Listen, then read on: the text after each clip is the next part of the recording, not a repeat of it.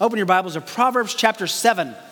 Proverbs chapter 7. We have committed to study as a team and preach through Proverbs 1 through 9, which is the parental section. And let me just say, looking at so many families here and so many kids who are here, it's encouraging that you've come, especially on a night like this and a subject like this, to be able to talk about these things with your children. It is one of the deceptive parts of the enemy's strategy to get the Christian church to think about intimacy and sex outside of the confines of the Bible, therefore letting Hollywood and the school hallways define those things for us. But Solomon had a very specific target in wanting his sons and his daughters to understand his heart from a biblical perspective. As I said this morning, this is the fifth of 5 specific sections that Solomon anchors to his passion for his son, Rehoboam, to whom he's writing to be sexually pure.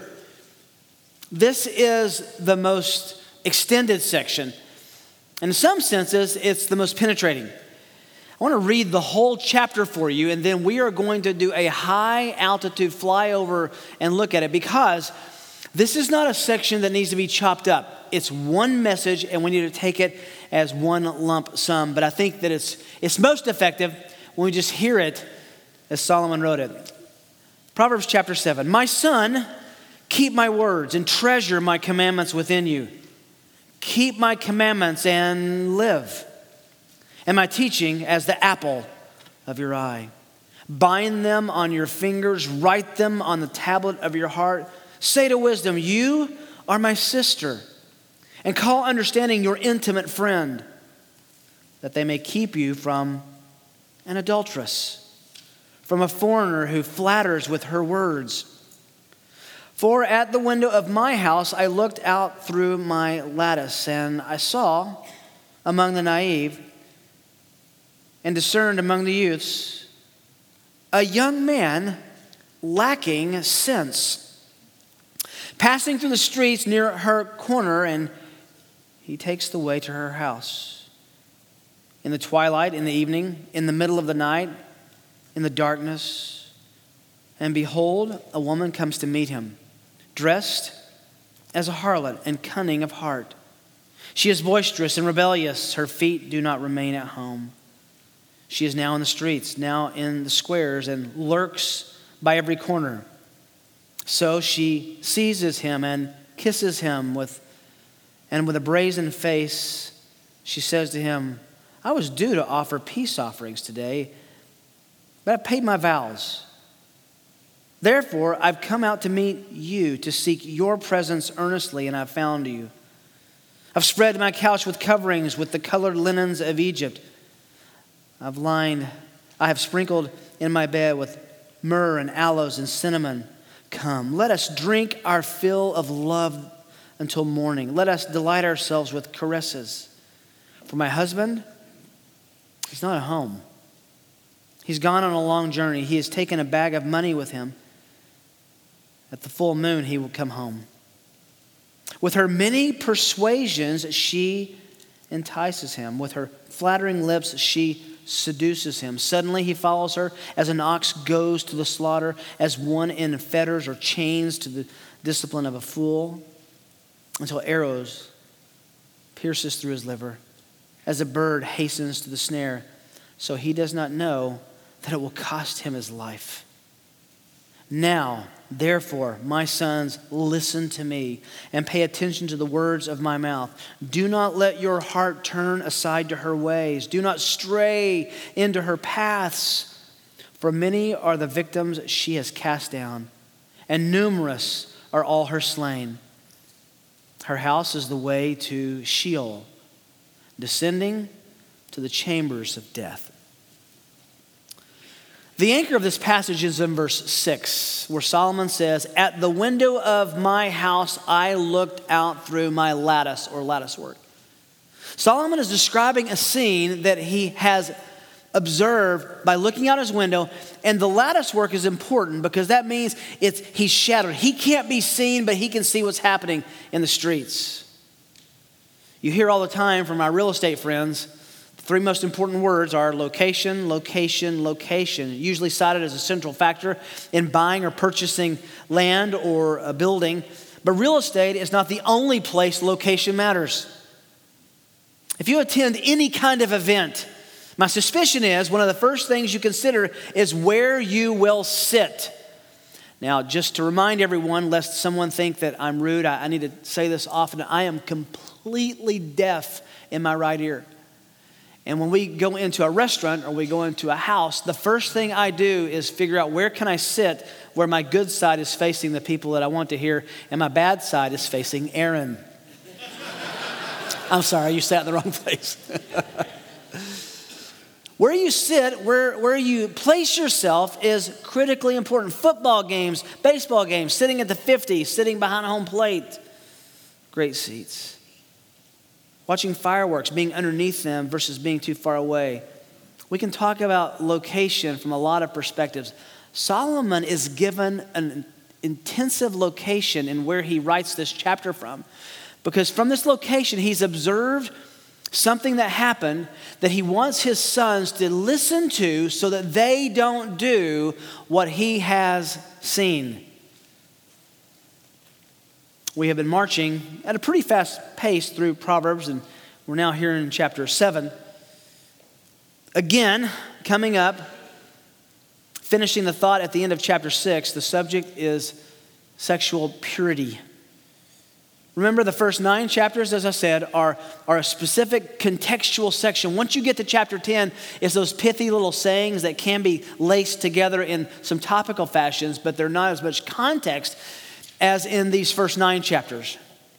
And chapter 7 is one unit, one giant paragraph, as it were. This evening, we're going to look at the whole chapter in 7. We're going to go fast, but I think it's important to stitch it together. Solomon is going to inform us that he has watched and witnessed and seen the destruction of a young man going to his demise by making wrong decisions about sexual purity. And he's seen it from a very good seat. From his palace, looking into the streets, looking through his lattice work where he would not be seen. We're going to move fast, but we're going to break this passage down by looking at 3 sure considerations for sexual purity. 3 sure considerations for sexual purity. The second point will be the longest, and it has a progression in it, just a little head start on where we're going to go. Number 1, comprehend the value of biblical wisdom. We looked at this in chapter 5, same point. Comprehend the value of biblical wisdom. My son, stop. Solomon is talking very specifically, sometimes euphemistically, and sometimes graphically to his children about this issue. Parents, there's a world of theology in the simple 2 words, my son. Don't let gender trip you up too much. My daughter would work equally as well here.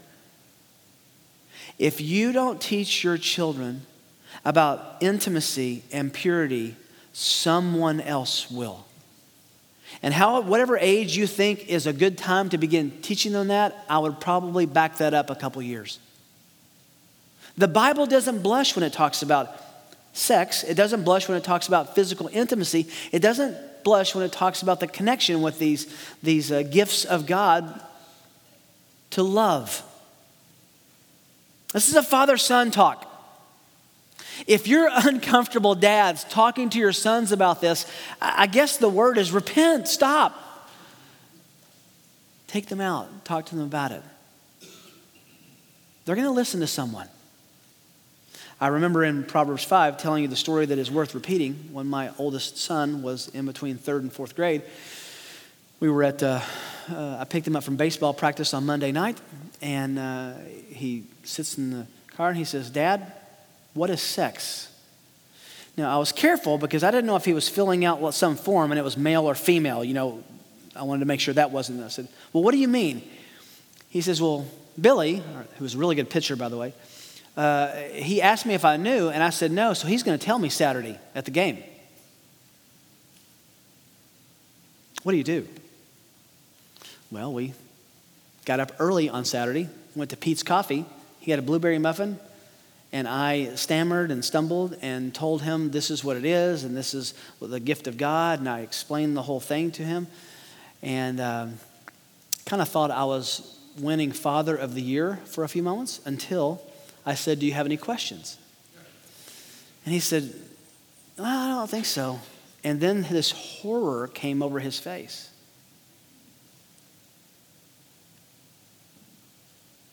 You and Mom? And you could just see. And I said, well, of course. He says, but we have 3 sons. He said, only 3 times, right? So I recognized that I had left a lot out. The Father of the Year evaporated in that moment. I'm going to admit to you, that was awkward. We laughed. We laughed at each other. We laughed at me a lot. I said, this is embarrassing, son. And we had fun. We still look back to that with a kind of a moment of treasure. I was able to tell my other 2 sons as well by God's grace, but I was not able to tell any of my 3 sons anything about the intimacy of marriage before they have been told something wrong by someone else. Don't wait. God intends, Mom and Dad, for you to share this gift of God and to explain it to your children early enough so that they can begin talking to you about this as they grow, and they're never growing into a stage where they're in junior high, high school, college, and they don't feel like they can talk to you about this because there was never any groundwork laid. My son, keep my words, treasure my commandments within you, keep my commandments and live. Life and death are at stake.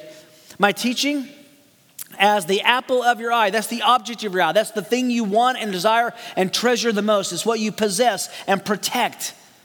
Bind them on your fingers. Write them on the tablet of your heart.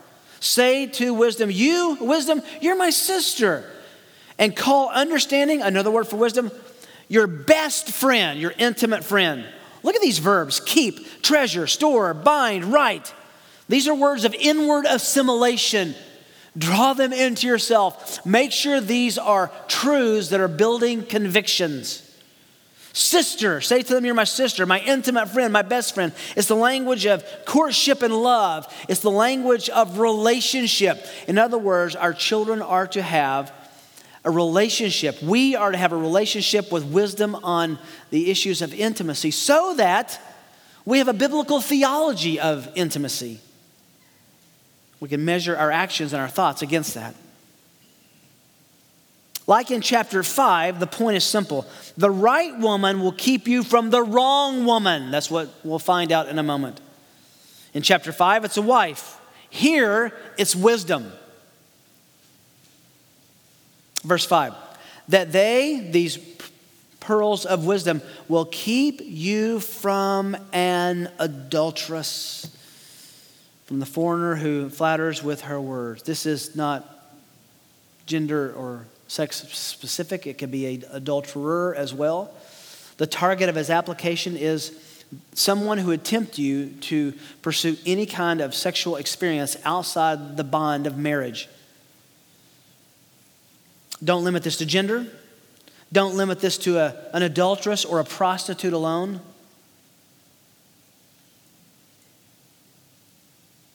Prostitution, by the way, involves a sexual escapade with someone you don't have any relationship with. That's also a fit description of pornography. A sexual relationship with someone that you have no relationship with. The question again is whether Solomon's son, Rehoboam, you and me, our children, will listen to God's instruction, God's insights, God's wisdom. Have we developed a biblical theology for intimacy? So he's saying, first of all, understand the value of biblical wisdom. This will keep you from trouble. Theology matters. Theology matters a lot. Learning how to think biblically about these matters is so important that I think the devil has perverted our understanding of intimacy in today's world such that we're bashful to talk about it. We feel awkward even sitting in church saying these things. Solomon has no issues. He doesn't pull any punches. He says you need to listen and have a biblical theology for sex, intimacy, and marriage. Comprehend the value of it. Number two, and this is the bulk of the chapter, understand the elements of sexual immorality. Understand the elements of sexual immorality. He goes to the window in verse 6. He says, I looked through my lattice work. We said that's where Solomon sits and he watches this story unfold. It breaks his heart. It grips his soul. He immediately wants to take that experience of watching this man fall into a trap and transform that into a lesson that his son can hear and learn and apply. He says, I saw an event.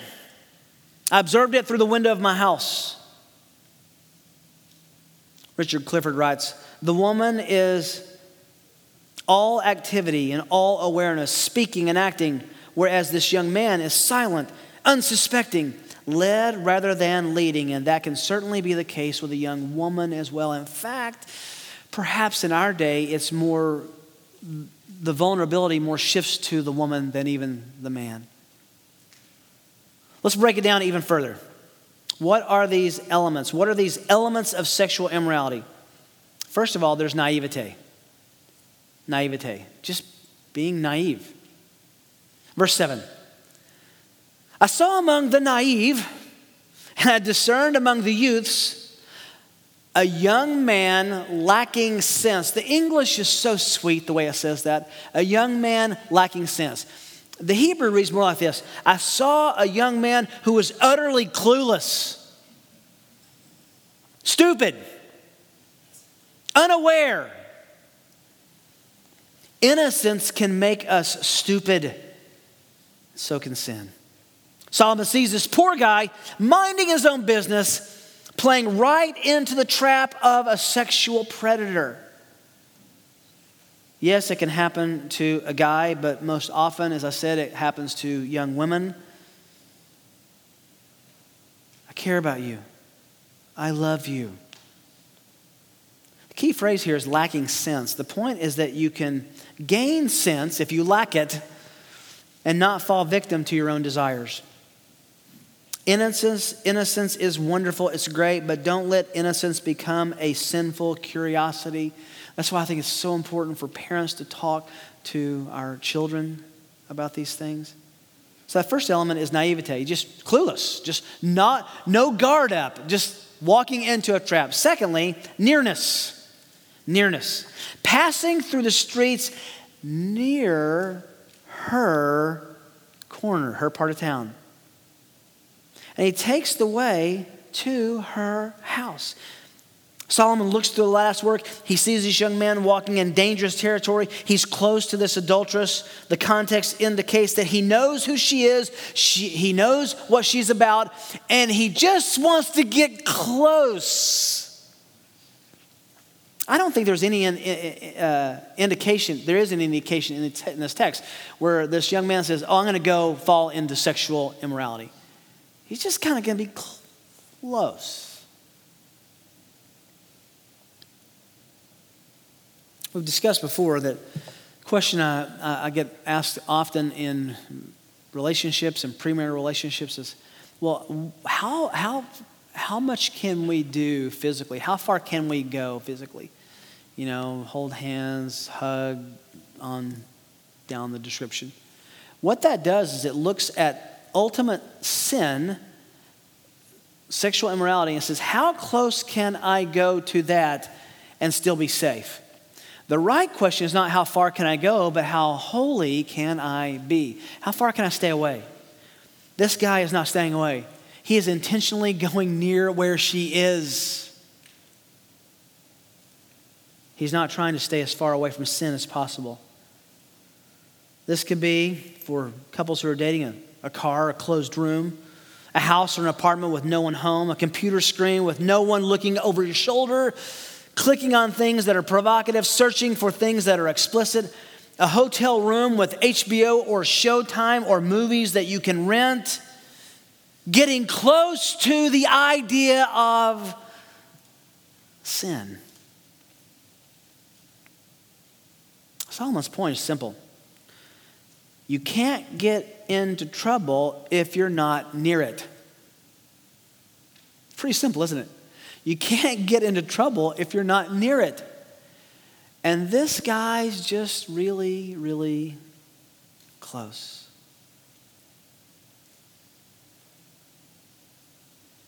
Third element is secrecy. Verse 9. In the twilight, it's getting dark. In the evening, now it's completely dark. Dusky dark, moving into full darkness. And then into the late middle of the night. There's a progression here. And in the darkness. Sexual sin seeks secrecy, seeks privacy, seeks anonymity, seeks to be hidden. The question Solomon is raising is, what would you do to be near sexual temptation? Because it almost always involves secrecy and hiding and aloneness. Do you have apps on your phone or apps on your computer that are anonymous, that are a temptation? My wife and I made a commitment many years ago that we'll have nothing secret on any of our devices. She can look at any of my texts, any of my emails. I got to be careful with that because sometimes I'll tell her there's confidential emails in my church email and she's very wise to do that. I want to certainly protect if any of you would email me something that's confidential, but there's no secrets. She knows all my passwords to everything. In fact, I don't know all my passwords to anything, but she does. She knows how to get them. And that's not because I'm so holy. It's because I'm completely untrustworthy. I don't trust myself. I don't want to have access to anything that I don't have accountability toward. Secrecy. More sin happens at night, if you read the scriptures, or at least in the dark, than any other time. Not exclusively, but there's definitely a point to be made that you don't do things that cannot be seen. I do remember as my wife and I were engaged and getting close to marriage, we were wanting to maintain purity, and so there was this new place you could go. We had started having these dates at this place where it was public and we could talk and plan the wedding and stuff. It was a new place called Starbucks. I'll tell you a little bit about how old we are, I think. And we just said, we just need to stay public. And by the way, that's not to promote Kim and me as some kind of virtuous model. It's to say we were scared of making a mistake. Fourth element here is immodesty. Immodesty. And this is so clear. Solomon says in verse 10, behold, or guess what? This woman, she comes to meet him. Could be a man coming to meet a girl. Dressed as a harlot and cunning of heart. She's boisterous, rebellious. Her feet do not remain at home. She is now in the streets, now in the squares, lurks by every corner. The idea here is there was a corner he knew she would be at. Had he not gone there, she would have found him. Pretty interesting. This is probably not immodest, revealing clothing in the sense that we think of immodesty, but rather something that indicated to the young man that she was available and she was loose. For us, immodesty can mean being extravagant. It can also mean revealing. God, if you go back to Genesis chapter 3, God intended that clothing would conceal nakedness. Clothing industry today creates clothing that reveals nakedness.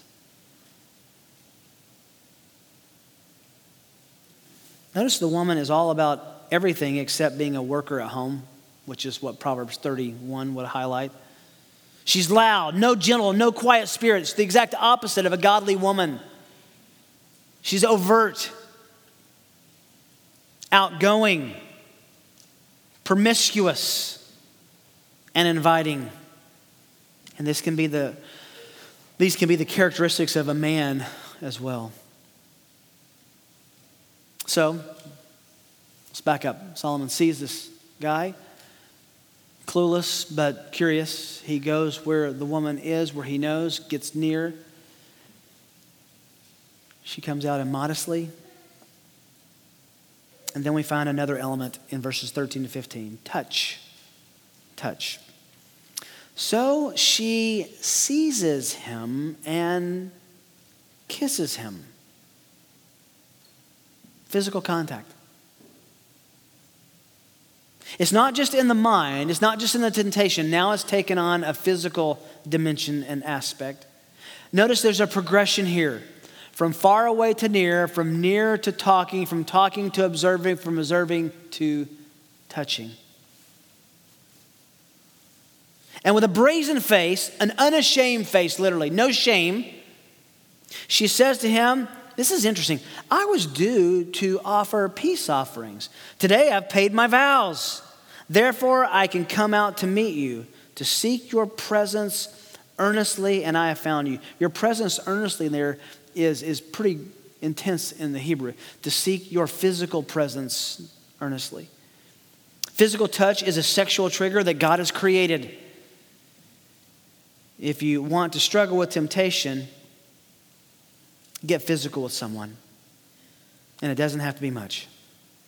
Vows means she was going to go to sacrifice. She was going to go to worship. She should have been in a better place.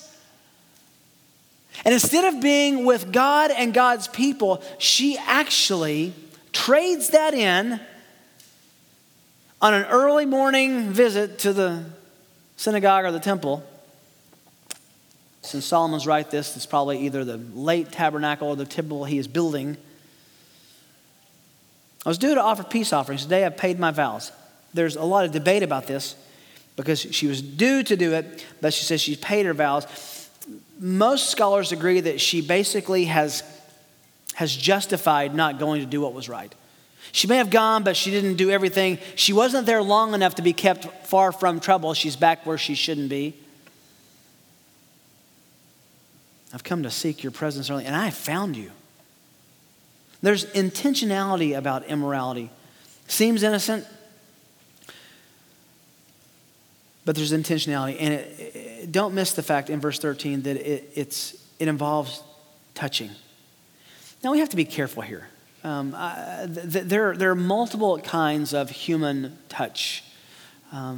If you greet someone and there's a friendly hug, which we all recognize, and I hope we never get rid of that in the church especially. But there's also a kind of physical touch that is more than just a greeting. That's what is in view here. Which leads to the next element, opportunity. Opportunity. Verse 16. And this is graphic, but I'm going to let it be as euphemistic as Solomon makes it. I've spread my couch with coverings.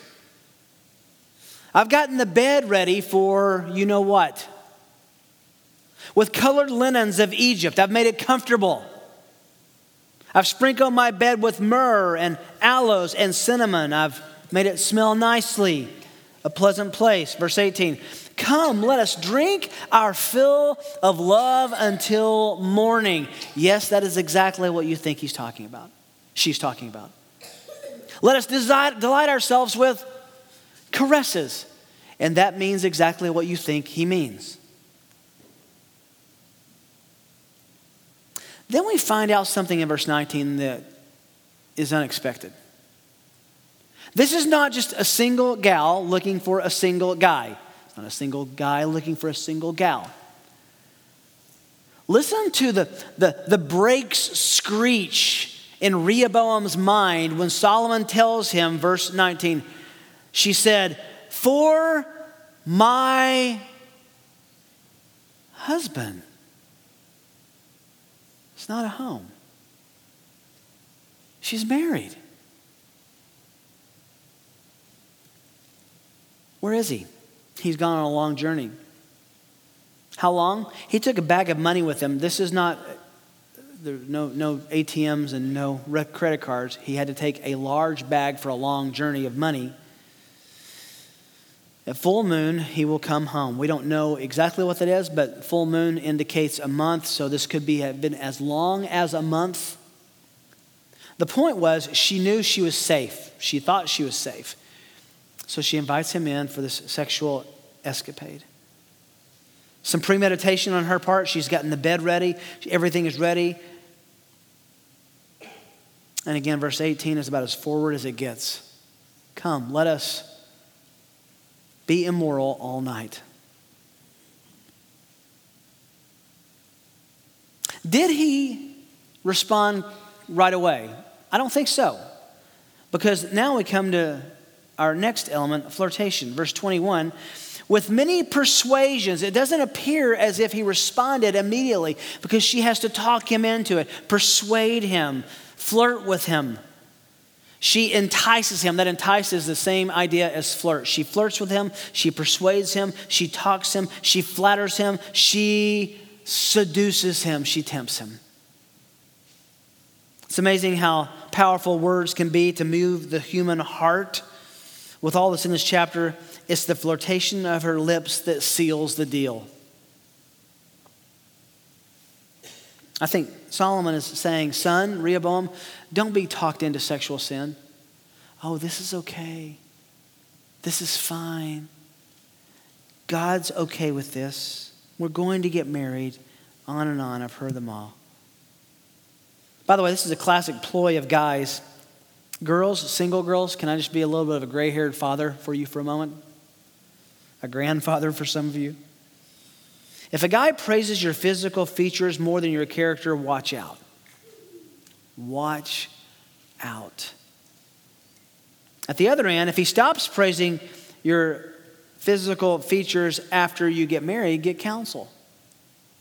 Proverbs 5 says, because of the exhilarating love that these two people share, the physical flows out of that. The point here is beware of the flirt. Beware of flirtation. And then lastly in this list is compromise, verses 22 and 23. Suddenly, this is such an important word, suddenly, he seems to be resisting. She has to talk him into it. She's persuasive. She's flirting. Then suddenly it happens. He follows her, and look at how he describes it. As an ox goes to the slaughter, or as one in chains and fetters to the discipline of a fool, until arrows pierce through his liver as a bird hastens to the snare. So he does not know that it will cost him his life. The image here is of an ox going to the slaughter. This would have happened in the sacrificial system. This also happened as just a normal part of eating hamburgers, eating cows. I've been to butcheries and watched cows being led up from a large pen into a narrow, kind of almost gated hallway, and they just walk, mooing and happy as they can be, right up into up the ramp, around the corner, right to their death. That's the picture here. He says these animals, they don't know what's coming. They just walk right into death. That's the picture. Suddenly he follows her like that. Then he says, as one who's chained to the discipline of a fool. In other words, there are criminals and people who have committed things that are illegal who are chained and brought to their justice. In other words, they've been brought against their will because they're chained. That's the idea. Then as someone who likes to hunt, let me tell you a little bit about verse 23, until an arrow pierces through his liver. If you were to shoot an arrow through an animal, there are many places that the animal could be shot that would not be lethal. A liver shot is always lethal, and that's his point here. It's one of the most vascular parts of an animal, and to kill it, to hit the liver is to see it bleed out. As a bird hastens to the snare, what they would do to catch birds was very ingenious. In fact, some in the lower part of Israel still do it to this day. They would put, in effect, bird seed or corn or some kind of bait for the birds out up against a cliff. They would have two people with a weighted net. The birds would come in at the bottom of the cliff to begin eating. They would throw the net and catch them in the snare. So, he doesn't know it's going to kill him. It's going to cost him his life. And finally it happens. He can say no to his lusts no longer. She can resist the wooing of a man no longer. Stops listening to principles, giving in to a racing heart and a raging desire, and it only ends in destruction. It's pretty serious, isn't it? And this is what Solomon says, I saw happen. I want you, son, to know this. Dads, sit down with your daughters and warn them about what a guy will say to her to get her to go farther than the Lord would be honored by. Parents, talk to your sons about never putting a woman in a compromising situation. Now, that's the easy part. One of the lessons here is the parent talking to the child. But what about you and me? Shouldn't we stay as far away from sexual sin as we can? I struggle to talk about this because I've been, I guess it's my pride. I've been accused of being legalistic on things. But can I just ask you about your entertainment habits? Do you watch people do things immorally that you would not condone and somehow justify it as it's just art, it's just entertainment? My question for my own heart in these scenes is, well, what does God think about that? You need to ask some heavy questions about having movie channels in your home. Maybe even having television at all. Those are convictions that you need to talk through and pray through within your family. It's the internet. The internet can also be this. It's anonymous, it's accessible, and it's affordable. I grieve for this younger generation. I grieve for my sons. When I was growing up, access to pornography meant that someone down the street had something in print under a mattress that you went to try to look at. It was a physical thing. You had to make an effort to go. It's not that way anymore. You can see things on your phone. God help us to train our minds to have a biblical theology that will teach our hearts to resist and not justify. Comprehend the value of biblical wisdom. Secondly, understand the elements of sexual immorality. See that progress in that pattern. Number 3, contemplate the consequences of moral failure. Exactly where Solomon ends the chapter in chapter 5, ends the same teaching in chapter 5. Contemplate the consequences of moral failure, verse 24. Now, therefore, my sons, it becomes plural right there. My sons. He's expanding it not just to Rehoboam, but I think to all of the Hebrew youths. Listen to me. Pay attention to the words of my mouth. Listen up, look up, lock in, load your mind to hear this. He's already said this. He just makes sure to grab their chin and say, are you listening to me? Listen. Do not, verse 25, do not let your heart turn aside to her ways is probably not the best translation there. Her paths, her habits, her seduction. Do not stray near her area, her paths. For many are the victims she has cast down, and numerous are all her slain. It's incredible that usually flirts and seductresses and seductors don't do it just once. There's an expansion of sexual desire, and it's spread among many victims. Many are the victims she's cast down. Numerous are all her slain. And then the ultimate climax of the passage is in verse 27. Her house is the way to death, to Sheol, the abode of the dead. It'll kill you. Descending to the chambers of death. That could mean physical disease. That could mean physical death. In this context, if you go back to Proverbs 6, an adulterer, a man whose marriage has been violated who's violated a marriage, that reproach will not be blotted out. Jealousy can enrage. I mean, they would kill you for this. could mean also spiritual decline and spiritual death. I mean, are you looking at things that are causing your conscience to be seared and your sensitivity to be numbed, your justification to rise to say, this is okay, I can handle this? Or the one I hear so often that's so grievous is, this is art. Location, location, location should really be construed as distance, distance, distance.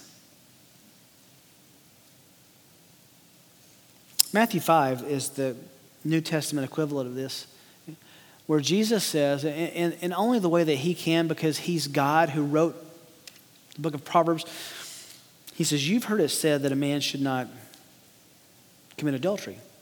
But I say to you, he adds his insights up to the equivalent of God's word because he's God. If a man looks on a woman with lust, he has committed adultery with her where? In his heart. Guard your mind. Guard your eyes. Listen, friends, there is no delete button for your brain. If it ever goes in, it's there somewhere. Protect your visual stimuli. Protect physical contact. Protect your wisdom in how near you would get to opportunities to be tempted. There's so many layers of application here. It's a parenting chapter at one level, isn't it? But it's also a practical chapter for all of us as a man, as a woman, to not engage in flirtatious progressions that lead to inappropriate touching, that lead to all-night escapades. Solomon tells his son this. He says, don't do that. You know what the good news is about this? And every time we talk about these, I want to be sure to say, there's grace for those who've fallen into this. The gospel is bigger than any sin or failure, any image you've ever put in your mind, any encounter you've ever had. The gospel is bigger than this. The gospel forgives. The Lord Jesus can forgive anything and everything you've ever done. Every thought you've ever had that's a wrong thought. Every action you've ever done that's an inappropriate action. God's forgiveness in the gospel can cover it. You cannot out-sin God's grace. That's why it's called good news, right? So I'm always aware when we have passages like this that there's someone probably sitting here who thinks, oh man, I was that guy, I was that woman, this could describe something. You have such a loving God who is ready and willing to forgive and move you forward in a life of purity tonight. Don't be trapped. Don't be trapped. Don't fall into the trap of the enemy who would say, you are now strung up by your past. No one is strung up by the past. I have witnessed, I have seen God's grace in people's life move from a position of impropriety and immorality to righteousness and holiness. And God uses all things for good and actually moves them into a place of greater intimacy with Him and ultimately greater intimacy with a spouse. Don't despair. There's grace for your sin, and it's bigger than your sin. Solomon says, son, listen to me. And we are all sons and daughters at the feet of Solomon tonight. The question is, are you going to listen to him? Will you listen to him? Parents, probably time to think about those conversations you have had or will have. And by the way, that's never one conversation. It's multiple conversations. What a joy you have if you have younger children that they can hear about this from you. I don't care how much you think you're protecting them, how much innocence you're trying to guard. They'll hear something from someone. Be the instructor and the corrector. Give them a theology for intimacy. Sex is God's wedding gift. He doesn't intend for it to be opened before the time.